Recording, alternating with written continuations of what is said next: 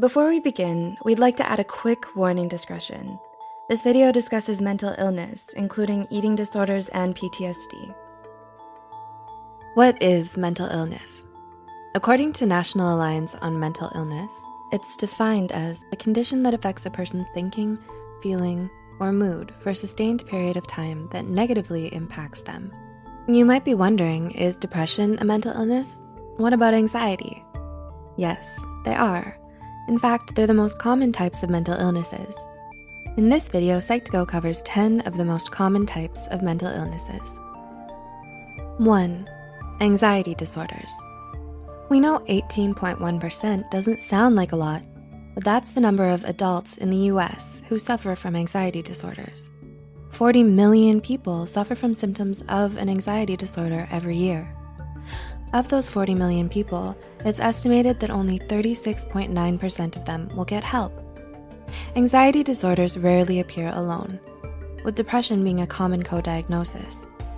Anxiety disorders come in a few varieties: generalized anxiety disorder, GAD, panic disorder, social anxiety disorder, SAD, and obsessive-compulsive disorder, OCD.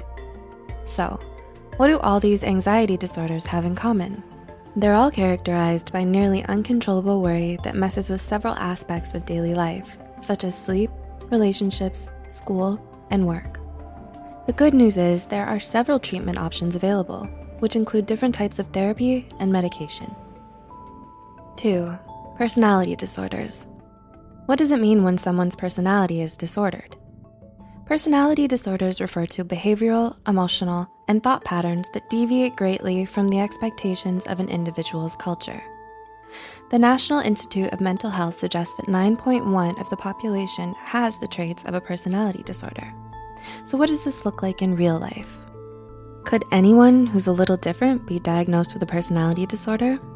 Well, according to the diagnostic criteria in the DSM-V, these differences must be causing the individual significant amounts of distress in the way they see themselves, others, and situations, inappropriate or exaggerated emotional responses, impulse control, and how well the individual relates to and functions around others. Personality disorders can't be cured, but thankfully they can be treated. This treatment consists of combinations of medications for the underlying mental health issues, as well as talk therapy. 3. Attention Deficit Hyperactivity Disorder. If we say ADHD, what comes to mind? The stereotype of a person diagnosed with ADHD is usually a small child who's bouncing off the walls or can't finish a task. However, between 7.8% and 11% of children aged 4 to 17 are diagnosed with ADHD any given year. ADHD affects people of all ages and includes multiple symptoms, such as inability to concentrate, forgetfulness, inability to sit still, restlessness, and losing things. An individual's symptoms vary depending on their age, gender, and type of ADHD. Did you know there's actually 3 recognized types of ADHD? They're ADHD, combined type ADHD, impulsive hyperactive type, and ADHD inattentive and distractible type. Most people think meds are the only way to control ADHD, but many people diagnosed with the disorder find relief by using a combination of medications, life coaching, education, and talk therapy. 4. Post-traumatic stress disorder. Did you know that an estimated 6.8% of the US population will develop some form of post-traumatic stress disorder? That's about 19 million people in the US alone. So how does this happen? You, me, everybody will get stressed out by something in our lives. Some people will come across something so stressful that it affects them permanently. For many of them, this stress becomes trauma. A traumatic event is considered any event that should not have happened, such as a natural disaster, an assault, childhood neglect, abuse, starvation, and so on. Stress is a completely normal reaction to trauma, but what happens when the threat is gone? The stress and trauma stops on its own for most people when the mind and body understand the individual is no longer under attack. But what if the mind and body don't get the memo? Post-traumatic stress disorder refers to a prolonged fight or flight response that happens after the stressful event has stopped. Complex post-traumatic stress disorder, CPTSD, refers to the PTSD that occurs due to a series of continued traumatic events, such such as childhood abuse. Think of PTSD and CPTSD as the echoes of the stress response. These echoes can happen in the form of emotional flashbacks, nightmares, extreme anxiety or panic, difficulties connecting to others, and an overwhelming sense of fear. So how does someone get help for something so overwhelming?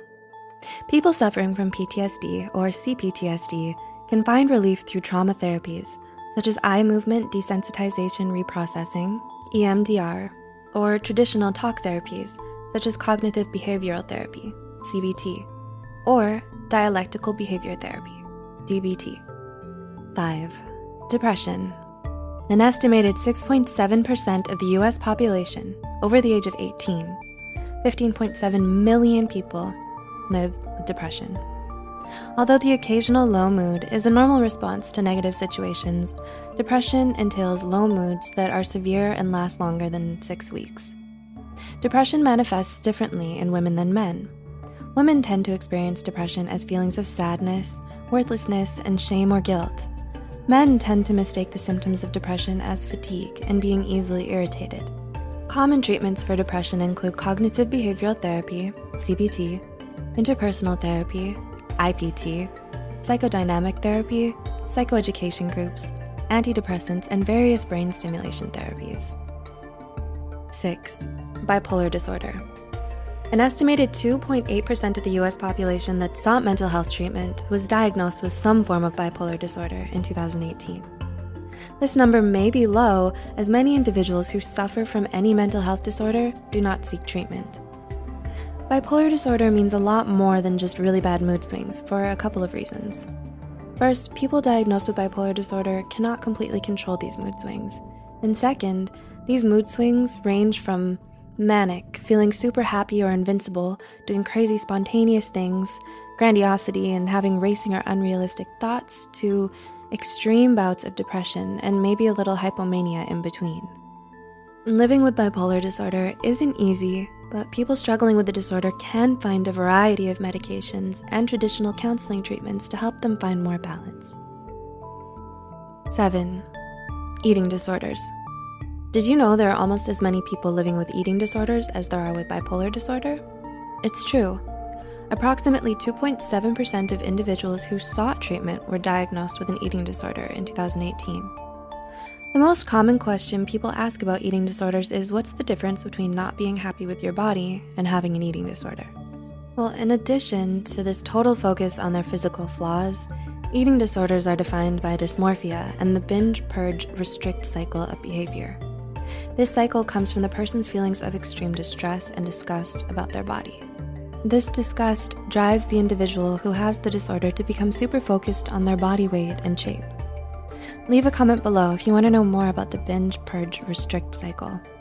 The eating disorders everyone knows about are anorexia nervosa and bulimia, but most people have never heard of eating disorders not otherwise specified, EDNOS, or avoidant restrictive food intake disorder, ARFID.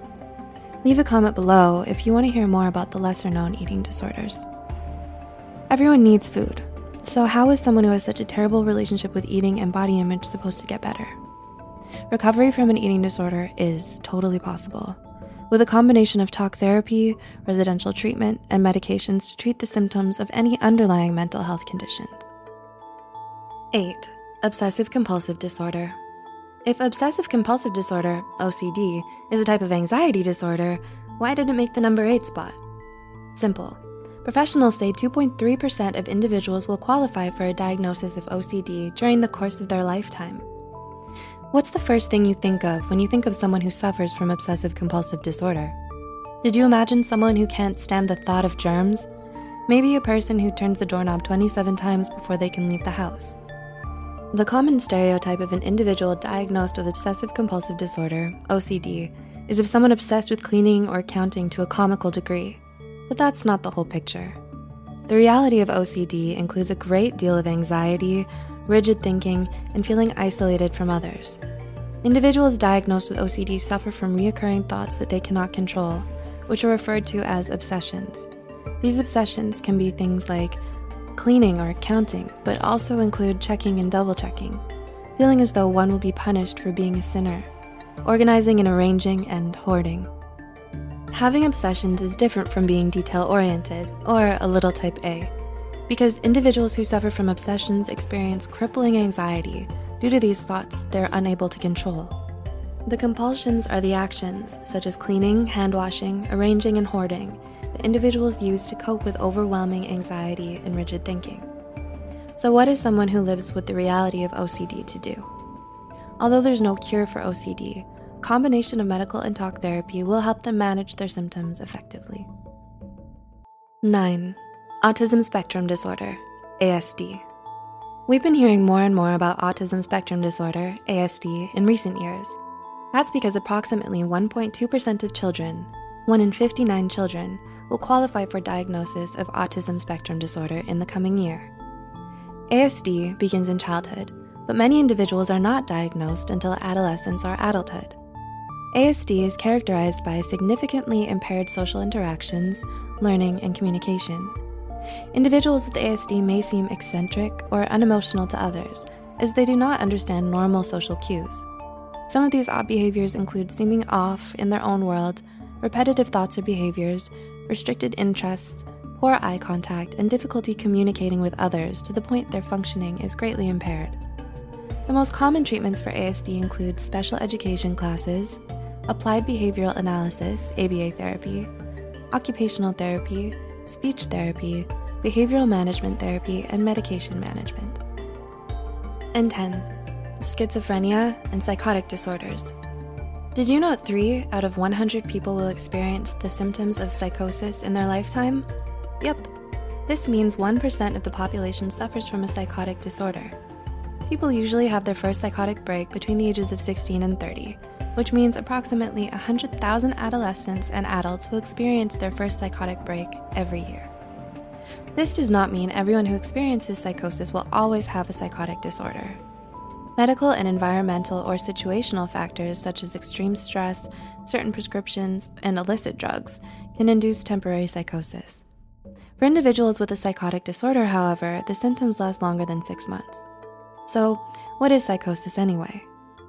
Someone suffering from psychosis has breaks or disruptions in their reality, which manifest in behaviors such as religious delusions, audio, visual, or tactile hallucinations, feelings of paranoia or persecution, and disordered or jumbled thoughts and speech. Schizophrenia is the most common psychotic disorder, but the DSM-V recognizes a few others. Would you like to know more about the other psychotic disorders? Then tell us in the comments below. Having a psychotic disorder can feel like torture, but it doesn't have to. Many people who are diagnosed with some type of psychosis are successfully treated with a combination of specialized medications, therapy, and case management. Have you or a loved one ever dealt with any of the mental illnesses in this article? Were there any symptoms on this list that surprised you? Which mental illnesses do you want to hear more about? Tell us in the comments below. As always, any information provided here is for educational purposes only. If you need mental health counseling or treatment, please contact your insurance company, local college students counseling clinic, or your county crisis line. Help is out there. For more information on mental illness and mental health, stay tuned to Psych2Go. As always, thanks for watching.